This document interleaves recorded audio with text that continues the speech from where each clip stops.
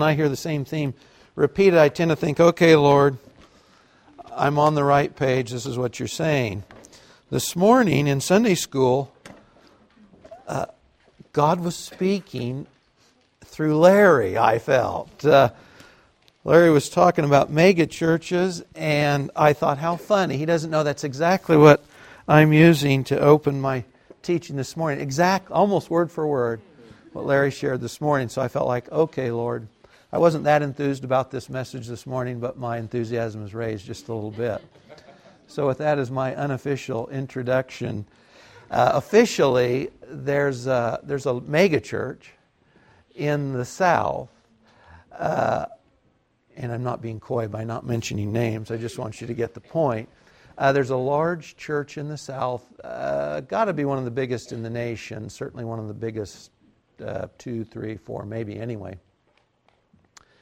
The church is not only known for its huge size and the stadium that it fills every Sunday, tens of thousands of people every week, but their handsome, charismatic pastor-teacher is also noted for the philosophy he brings to his teaching, and it's basically this.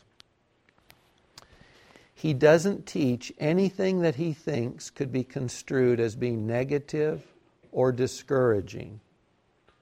Nothing negative, nothing discouraging. Now, I don't want this to sound like a huge put down, although you know I'm going in the opposite direction, obviously. To his defense is this. He says, people live in a tough world. They're discouraged already. When they come to church on Sunday, they need to be edified, built up, and encouraged. And if you and I heard that, we'd say, well, yeah, that's all true. There's no problem with that. You know, the tough sell with this, of course, is matching that philosophy or mentality with the Bible, with the biblical record. Then you start running into troubles. Supporting that over time. If you have responsibility for teaching in a local church or any venue, Sunday school, whatever it might be, you're called basically to represent God and what He's said. And so God says things that are encouraging and edifying, and the bottom line is you want people to be encouraged in all the right ways.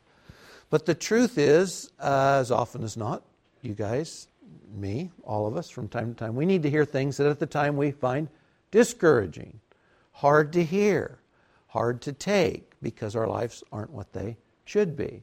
And let me just give you a couple for instances. When Paul, and this, by the way, isn't the text we're in this morning, this is just all leading up to where we're going this morning, but when Paul is sailing towards Jerusalem, he stops on the Asia Minor coast and he calls the leaders from Ephesus to him. It's the last time he's going to see them. These are guys he's mentored. These are the elders of the church in Ephesus. He's mentored. He'd spent a considerable amount of time there. He tells them when he's leaving them this in Acts 20, verses 26 and 27, I testify to you this day, I'm innocent of the blood of all men, because I did not shrink from declaring to you the whole purpose of God. In other words, Paul says, when I stand before Christ, my hands are clean of your blood. I'm not guilty before God for failing to do right by you. Why? Because anything God gave me to tell you, I've told you. The good, the bad, the ugly, anything God gave me, the whole purpose, some versions will say the whole counsel of God, I've given you. This, by the way, is a guiding principle for my teaching, which is why I switch from New Testament to Old Testament. I don't do typically subjective teachings because at the end of the day, when I stand before Christ, I want to be able to say, I didn't withhold, God, anything that you'd said that would have been of value to the church. And my way of doing that is to teach both Testaments and do so systematically. That's why I teach the way I do. Paul says, my hands are clean because I've told you everything God wanted you to hear. I didn't hold anything back, what you might perceive at the time as negative or otherwise. When Paul writes Timothy, this is the last epistle of this prodigious epistle writer, Paul. Paul says this in 2 Timothy 3:16 and 17, all Scripture is inspired by God and profitable. It's profitable for these things, teaching, reproof, correction, training in righteousness, so that the man of God may be adequate, equipped for every good work. Paul assumes a couple things here. One, that people, the church, in Timothy's day, which was Ephesus, and in your day and mine too, would need reproof and correction. That is, Tim, people that you know, and Mike, and all of us here, there's going to be times in our life when we need to be reproved. We need to be corrected. There's going to be elements in our life that aren't what they should be, and we need to be corrected. We need someone to come up along and say, that's not right. You need to stop what you're doing and go the other way. And Paul says the way you'll be ready to do that is through knowing God's Word. God's Word will give you the ability to do that. And part of what God's Word gives you the ability to do is to reprove and correct. These aren't positive messages. These aren't feel-good messages. These are something's amiss and you need to get turned around. Right after that, in chapter 4, verse 2, when Paul's talking to one of the key leaders in Ephesus, he encourages Timothy to do this: reprove, rebuke, exhort with great patience and instruction. This, to anybody who's on the receiving end of it, sounds discouraging, sounds confrontational. It's not warm, fuzzy messages. But Paul says to the key church leader in Ephesus, he's got to be committed to reprove, rebuke, and exhort. These all have the sense of calling someone to account. Your life is supposed to be going in this direction, and you're missing the mark. You need to turn around. You need to do something different. And that's what, Timothy, you're supposed to do as a leader in the church. Lastly, along this line, in Revelation 3:19, when Jesus is speaking to the church at Laodicea, he says, those whom I love, I reprove. In fact, in Hebrews, the writer of the Hebrews says, if God doesn't discipline you, some of this is positive, some of this is negative. If God doesn't discipline you, here we could use the term reprove, He doesn't love you. God's reproof, His correcting you like a good parent, is the evidence of His love. Hebrews again says, if your parent doesn't discipline you, they don't love you. Proverbs says, if your parent doesn't chase you, pursue you with discipline, they hate you. Jesus says, I love you, and you'll see that love in evidence through my reproof. And as you guys know, in the Sunday school, we've just come through a series of chapters 1 through 3 in Revelation, in which what does Jesus do? Commends what He can commend and reproves what needs to be reproved. So the biblical record is this. God tells us whatever we need to hear. And oftentimes, it's at the moment, it's what feels critical. It's not encouraging. They're not warm, fuzzy words. They're God's in our face saying something's amiss, you need to turn around. Or they're God speaking to us through someone else saying, your life's amiss, you need to turn around. Something's not right, you need to turn around. A friend told me years ago, and we were in the midst of a situation that required some of this criticism. He said one of the greatest marks of character of a person is how they respond to criticism. How do they respond when confronted with something that's a criticism, a correction, a reproof, a rebuke? It's a great test of your character. It's also, as you'll see this morning, not a test, just a test of your character, but it also is a means of revealing what's in a person's heart. The way you and I respond to reproof, criticism, and correction is a doorway, or it's a window of revelation into the attitude of our heart of where we're at really. Not what we're saying, not what's going on the outside, but what's going on the inside. So as you hear this message this morning, ask yourself this. How do you respond when you're criticized? And this could be, in your mind, this doesn't have to be just constructive criticism. If somebody's intentionally being critical of you, not to build you up, but to tear you down, from that to someone that you know and love is confronting you about an issue. How do you respond when you're reproved, rebuked, criticized? What's your response? What's typical of your response to this kind of confrontation or truth? We're in Genesis 4, verses 1 through 8 this morning. We've left the Garden of Eden. Do you remember in the end of chapter 3, God drove Adam and Eve out of the garden in His mercy to keep them away from the tree of life, because He said if they eat it, they'll live forever as those cut off from God in their sin.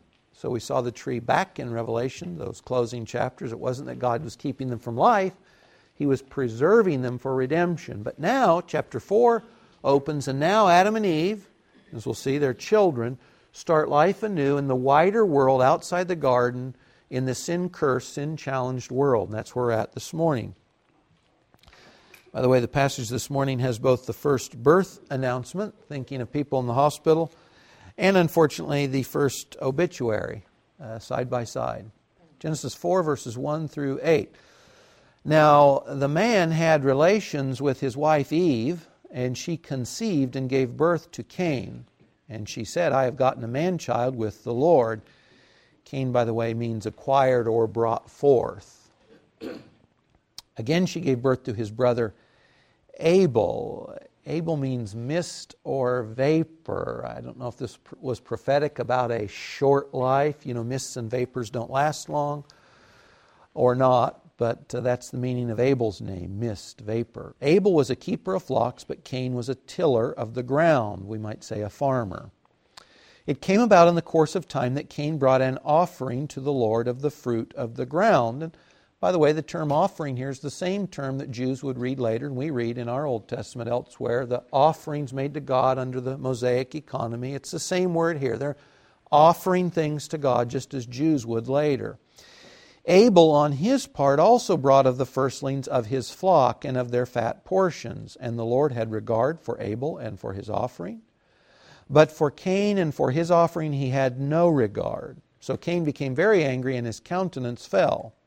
Then the Lord said to Cain, Why are you angry? Why has your countenance fallen? If you do well, will not your countenance be lifted up? If you do not do well, sin is crouching at the door, and its desire is for you, but you must master it.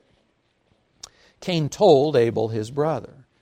And it came about when they were in the field that Cain rose up against Abel, his brother, and killed him.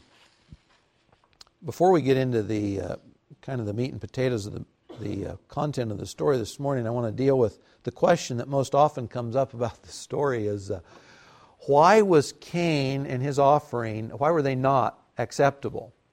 And it's funny, and this is the first question that rises to my mind too in this story. You know, you read the commentaries and they point out this isn't the emphasis of the story though. Why was one approved and one wasn't? The story's not all that very clear on it. But we got to do something with it. So these are the options.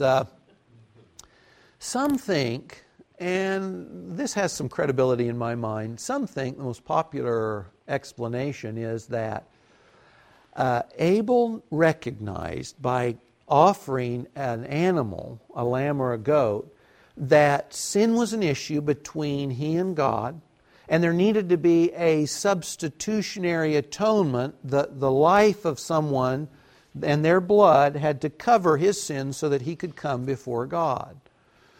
So this sounds pretty good, you know.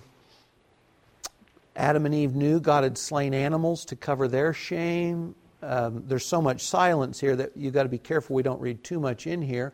But maybe Abel understood that sin was the issue. The animal's life covers it. Not real sure. You know, later in the Genesis stories of the patriarchs, they're making animal sacrifices as well. This is before the Mosaic economy. It's before God commands these things to take place. So maybe they knew from Adam and Eve, and maybe Abel knew that a blood sacrifice was the appropriate way to come before God. This has some merit. The weakness of this, of course, is the text simply does not say. The text doesn't tell us this. This may or may not be connected to the issue that God has with Cain in not approving he and his gift. You can go to the New Testament, though, Hebrews 11, verse 4, to find out, generally at least, what the issue was. Hebrews 11:4 says this, By faith Abel offered to God a better sacrifice than Cain, through which he obtained the testimony that he was righteous. Hebrews 11:4 doesn't actually say what did that look like. Why was Abel expressing faith and Cain wasn't? We don't know. It may be that the expression of faith may have been that it was a blood sacrifice, but the text doesn't say. So we're not sure exactly what that means, but whatever else it meant, it was the difference between the offerers and the offerings, at least was this, it was faith. Faith was the difference between the two.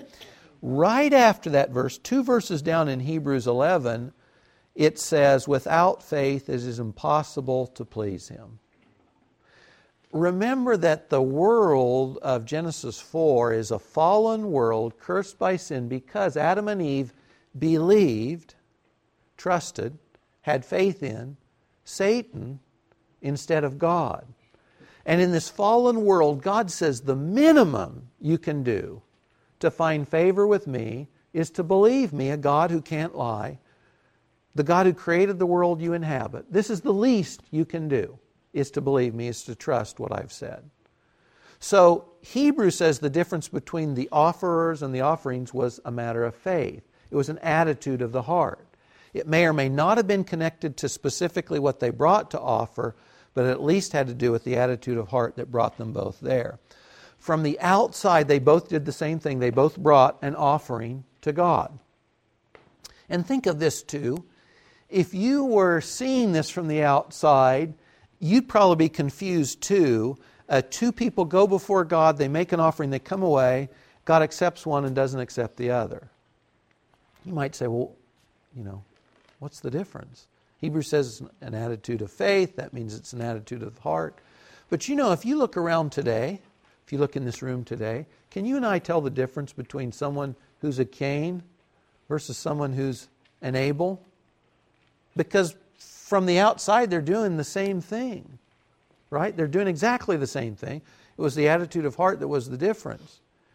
And think of this too. Later, Jesus goes to a religious setting and to Pharisees who go to the temple and they go to synagogue and they make the offerings just like Cain. And Jesus says, you don't belong to my Father, you belong to your father, that's Satan, the father of lies, etc.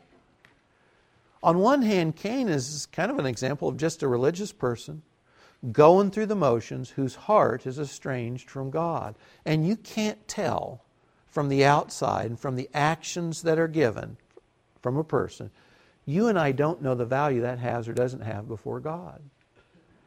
This does not say either, how did Abel know his offering was accepted and Cain knew his wasn't? Because the text doesn't say that either. If you've watched the movie The Bible from the 60s, Cain's smoke gets blown in his face from the offering and Abel's goes up. I don't know if that, who knows? But they both knew. They both knew, but you and I wouldn't know looking from the outside because it was an issue of the heart. So we at least know this, the difference between the offers and the offerings was at least an attitude of heart. It had to do with the element of faith. One had it and one didn't. To the elements that the story does focus on, and if you guys have a chance, if you read commentaries on Genesis, one of my favorite authors on this is John Sailhammer, and oftentimes the points I'm making are because I've read Sailhammer. He's a great Old Testament commentator, and so he has several books on Genesis, and I'd sure recommend them to you. Sailhammer points out, and the story points out, God doesn't focus on the offerings themselves or numerous other things that we're curious about. His focus is on this: Cain's response to reproof, correction, rejection, and God's warning to Cain. That's what the story actually focuses on. So first, Cain's response. So Cain makes the offering, God rejects it and the offering. What's Cain's response? This is a form of rejection, criticism, reproof, rebuke, if you will. Verse 5, Cain became very angry and his countenance fell. Just so we're not confused, verse 6, the Lord said to Cain, "Why are you angry? Why has your countenance fallen?" God rejects Cain, rejects the offering. Cain's response is very angry and his countenance fallen. Do you get the picture? I hope you can see it in your mind. If you're a parent, have you ever seen this? If you're a parent, you've got to have seen this, if your kids are old at all. If you're not a parent and you've seen someone else's child responding to their parent, I'll bet you've seen this too. Because Cain is doing exactly this thing. You go to your child and they're disobeying. And you say, stop what you're doing, you're disobeying. Not only are they disobeying, but when they respond to you, they're in your face defiant. So then you realize there's actually two things going on. One, they're disobeying. Two, they don't give a rip about you anyway. They're disrespecting you. And that's exactly what Cain's doing. when he responds to the rejection of the offering, that would be one thing. He could have responded a number of ways. We'll look at some options here in just a second. What is his anger? And when it says his countenance has fallen, if he wasn't angry and his countenance was fallen, we might say, oh, the poor guy, he's sad. But again, thinking of your own children or someone else's children, apply that to your child when they're angry at being reproved. And when it says their countenance was fallen, do you think that means they're just the little feller sad? No. They're not pleased. They're upset with you. You've blown their goal for the world, their plan for life. You've blown it. So when it says his countenance fallen, the story gives no implication that has anything to do with repentance. Gee, Lord, I'm sorry. It means I'm ticked and you can read it on my face. I'm unhappy. You've not pleased me. You've not given me warm fuzzies, Lord, and I'm not happy with you. In your face. I'm disobedient. Something's already the matter. But the response indicates the attitude of the heart. Now you guys know there's all kinds of ways we can respond to criticism, reproof, correction, whatever. Let me give you a few. You may have some more. Let me give you a few. If you're confronted by someone with a criticism or a reproof or a rebuke, whatever word you'd like to use there, something that calls you to account, that says you're missing the mark, you need to change. A common one, maybe the most common one for most of us, I suspect, is fear. This could be for a couple different reasons. Most of us live life fearfully, timidly, anxiously. And we do so because we just don't have a hold of the truth that if we're a Christian, we're in Christ, we're accepted in God, we're signed, sealed, delivered for eternity, we're in heaven, we're good to go. Do you know what I mean? If you're a Christian, you should be able to live life joyfully, exuberantly, fearlessly. But that's just not true for most of us most of the time. So if someone brings you criticism or some type of correction, for many of us, the first response might just be fear. Like, what did we do wrong? We blew it. What did we do? I live life fearfully. Criticism is like an exclamation point. And I think it's because we just don't have a hold on the fact that we're okay. We're with Christ in heaven. We're good to go. And if we need to be reproved or corrected in some area, that'll be okay. Our loving Father in heaven, He's not going to let anything like bad happen to us. It'll all be okay. So it's a failure to grasp that, I think, that for most of us, probably more often than not, our initial response to criticism or reproof is fear, because we live life fearfully. Another reason we might respond with fear is we've been doing something under the radar, and now it's not. And so we have a fearful response because we realize others are going to know what we've been doing now too, and we just fear the repercussions. That would be natural also. What we've been doing is now not private but public knowledge, and so there's going to be issues that I don't want to face that are coming up. Fear would be an appropriate natural response with that also. Another one would be excuses. Someone brings us a criticism, a reproof, and we make an excuse instead. You know, we saw this in the fall story. You know, God comes up, what'd you do? And everybody passes the buck. God, I'm sorry, I'm not responsible for that. That's not my division, whatever. And an excuse is just a way of saying, I'm not responsible for what I'm responsible for. Someone corrects me, reproves me, I say, I'm not responsible for what I'm responsible for. I don't want to be held accountable. I don't want to be responsible. Of course, in the end, we are. And some of that, you know, comes home to roost here on earth, and some of that will come home to roost in heaven when we stand before the Lord. But we are responsible. An excuse is a way of trying to get away from what we're responsible for. Another one would be belligerence, which is Cain's here. It's belligerence. And belligerence involves pride. Especially if the confrontation, the reproof, the criticism is coming to me from someone who is in any way my superior. This could be at work, this could be in the church, this could be in the family. If I give a belligerent response, it means that pride is an issue, because I'm telling that person, who are you to tell me what to do? I'm not submitted to the person in authority over me, and so I'm belligerent. You see that exactly with Cain in spades. belligerence. Pride's an issue. Also, I might go beyond belligerence and I might make an accusation as my response instead. Have you ever confronted someone about an issue and their response is to accuse you of something as well? And this goes something like this. It's kind of belligerence plus.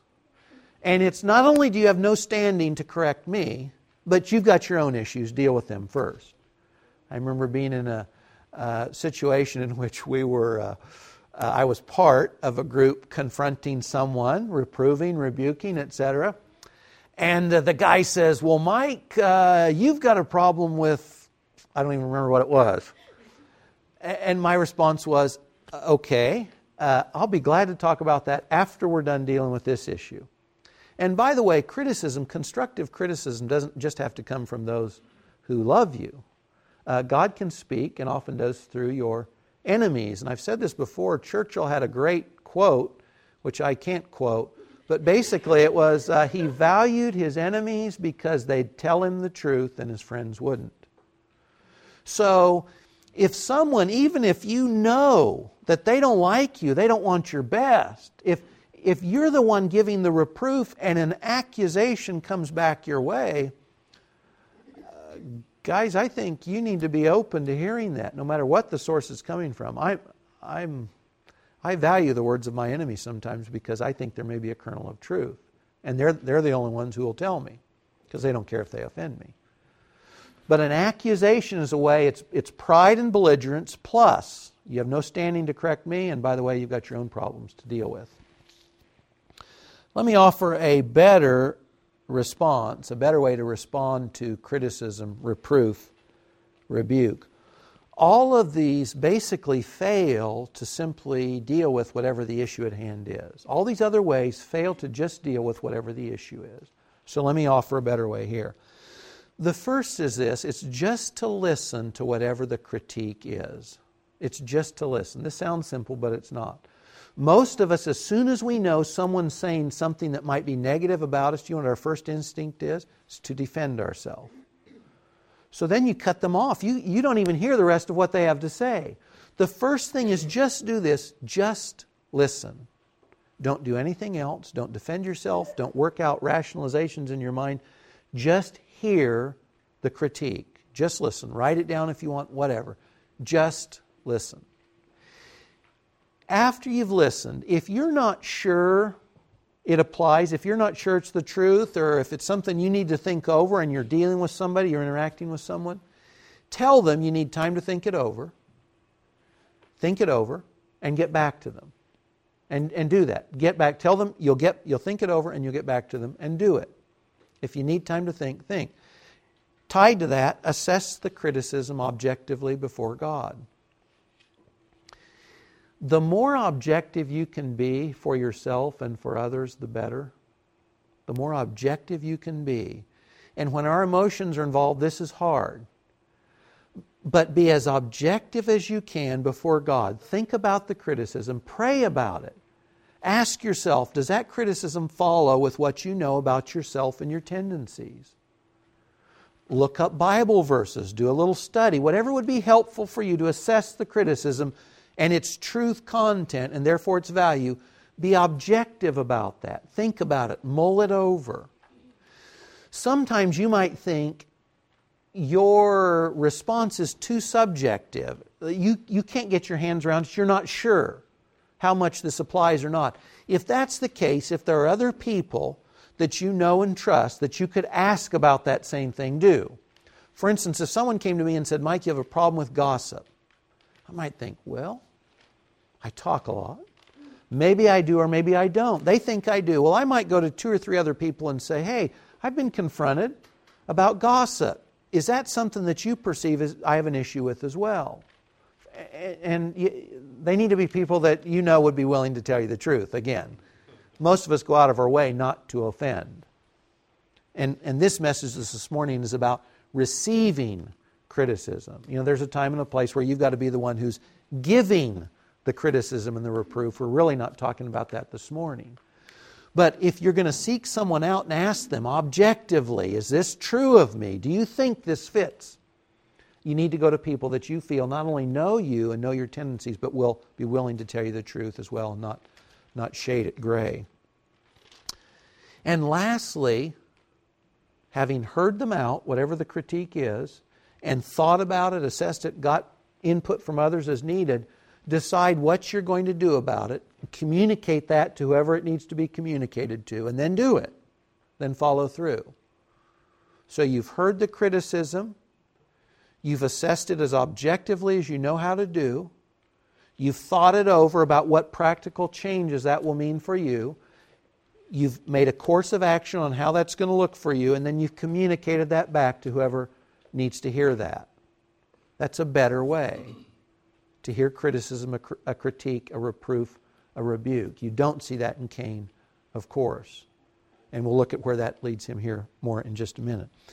A humble attitude, a contrite heart, are these key elements of our character that are what are required for us to hear criticism and benefit from it. Humility and a contrite heart.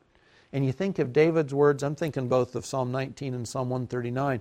In Psalm 19, David tells God that there are sins he knows about and there are sins he doesn't even know about. And he wants God's help with both. In Psalm 139, he invites God to search him and try him for anything in him that would be hurtful.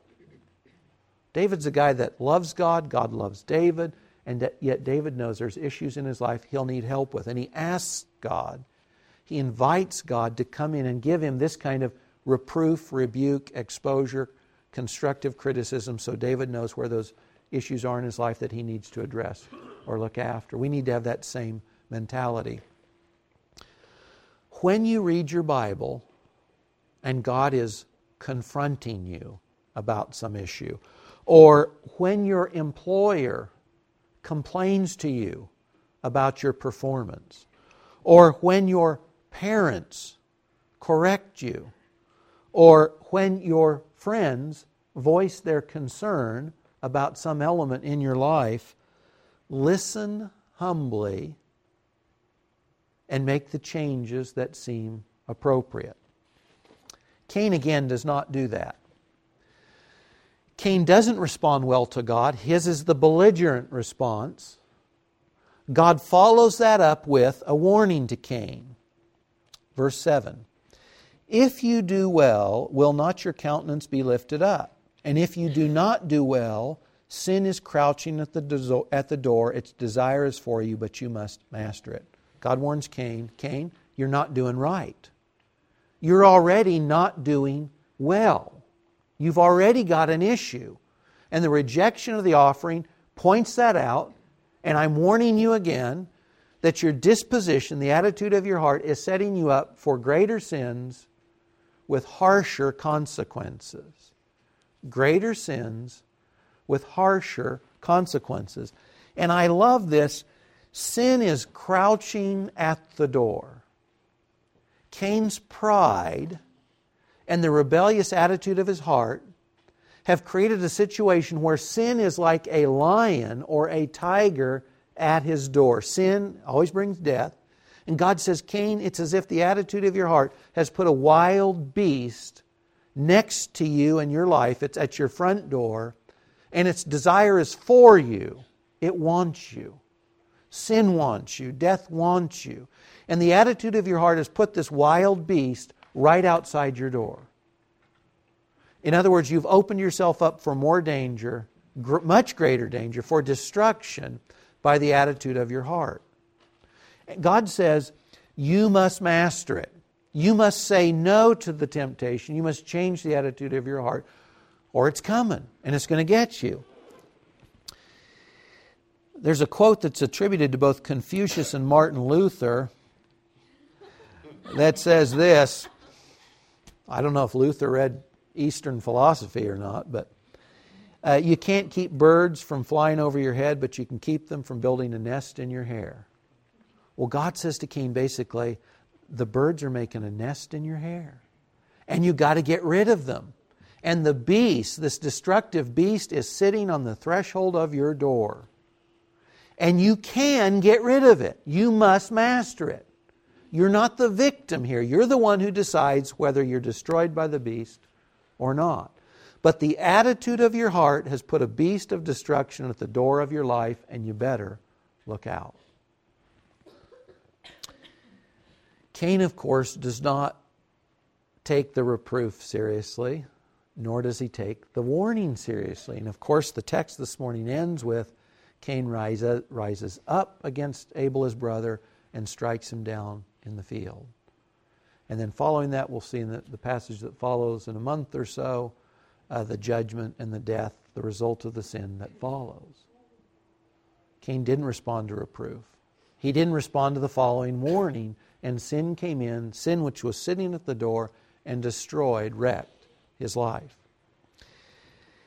If you're having trouble with beasts on your doorstep, sins on your doorstep, it may have to do with an attitude of heart that's affecting all of your life.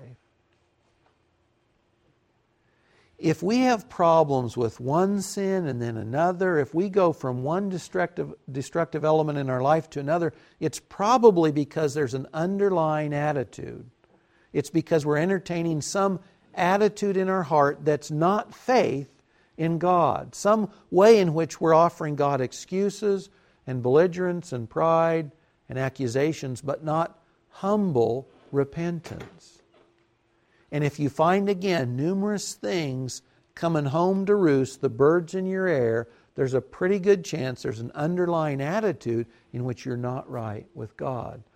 I say this to myself as well. When I see one sin and another, if I have trouble with one thing and then another, I've got to say to myself, Lord, I'll bet there's something at the foundational level that's askew between me and you. You know, if you drive cars, we have what we call a blind spot.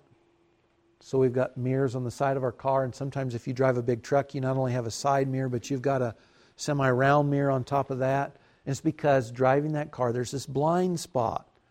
And so if you go to pass, there's a good chance you're going to run right into somebody else, right into danger. And the truth is, all of us have blind spots. And you want to make use of the mirrors for sure, but don't be offended. Don't be defensive. If someone comes to you out of your blind spot and says, hey, there's an issue you need to be aware of. Sometimes, too, the issue is going to be something that we are aware of. And we say, I'm aware of that, thanks, and I'm dealing with it, or I'm not dealing with it, or whatever. I was in a prayer meeting many years ago in which a guy said something that he thought was from God for me. And when he said it, it made no sense to me whatsoever. But I prayed about it and I thought about it, and 3 days later it was just like the light went on, and I knew exactly that God was speaking. I knew exactly what He was saying, and my first response was anger. Because I knew God was saying, Mike, I am changing your life, and I'm not going to allow you to live the way you have been.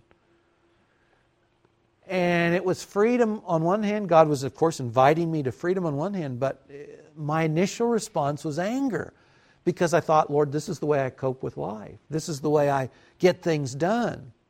And I'm a get things done kind of guy, and I'm going to feel compromised if you take this away from me. So my initial response was anger. But I knew my Father well enough to know that He would win. And so I thought, Lord, you show me how, because this is new territory for me. So if someone speaks to your blind spot, or if they speak about something you're aware of, humbly listen and then make the changes that count. And by the way, related to this, read your Bible. I say this a lot. Read your Bible. To Timothy, Paul said, the Bible is what gives you the ability to interact in any situation that comes up in your life. You're adequate, thoroughly prepared for every good work if you know your Bible, the truth, content of the Scriptures. If you are reading your Bible every day, if you're memorizing Scripture, if you're making the Scriptures your life, if that informs your life, God's going to be doing a whole bunch of this every day. Little bits of it, in other words. Because God will speak the truth into your life, and it won't be a zap from heaven that's something you're ignorant of. God will be shaping your life all along, and you'll realize when you read that passage, I don't do that, and I should. Or when I memorize that passage, I'm doing that, and I shouldn't. Because God will confront you in the truth of the Scriptures daily. Read your Bibles. Let's pray. Lord, I'm struck again that it's out of your love that you correct us, and that if you didn't love us, you'd simply let us go our own way. God, help us entertain grace and humility towards others when they share words that may be hard to hear initially, but may be words of love from you, helping us to become the people in Christ you mean us to be. Father, help us to get over initial defensive mechanisms, excuses, fears, pride, belligerent, to hear you when you're calling to us to change some element of our life so that we can be freed from sin and the death it brings. God, keep us from following Cain's example. Help us to be David's, asking you, inviting you and others to speak into our lives, to remove hurtful ways from us so that we can honor you and be the people you mean us to be in time and in eternity. In Jesus' name, amen.